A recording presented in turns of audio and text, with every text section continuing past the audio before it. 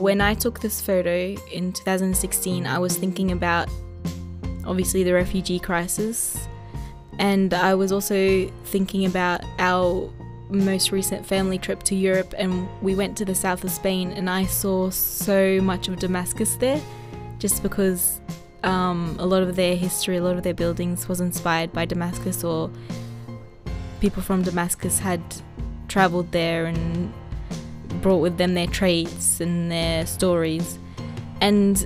what was interesting about that experience in Spain was you could not only see it, but the tour guides were telling you it.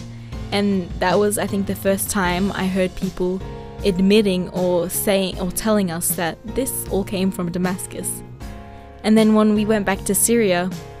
I saw the mosque and I remembered everything I saw in Spain, and I was thinking how ironic or bittersweet that Damascus itself has travelled all around the world, but its people were trying to escape a harsh reality, but they weren't wanted by the world. And that was really sad for me.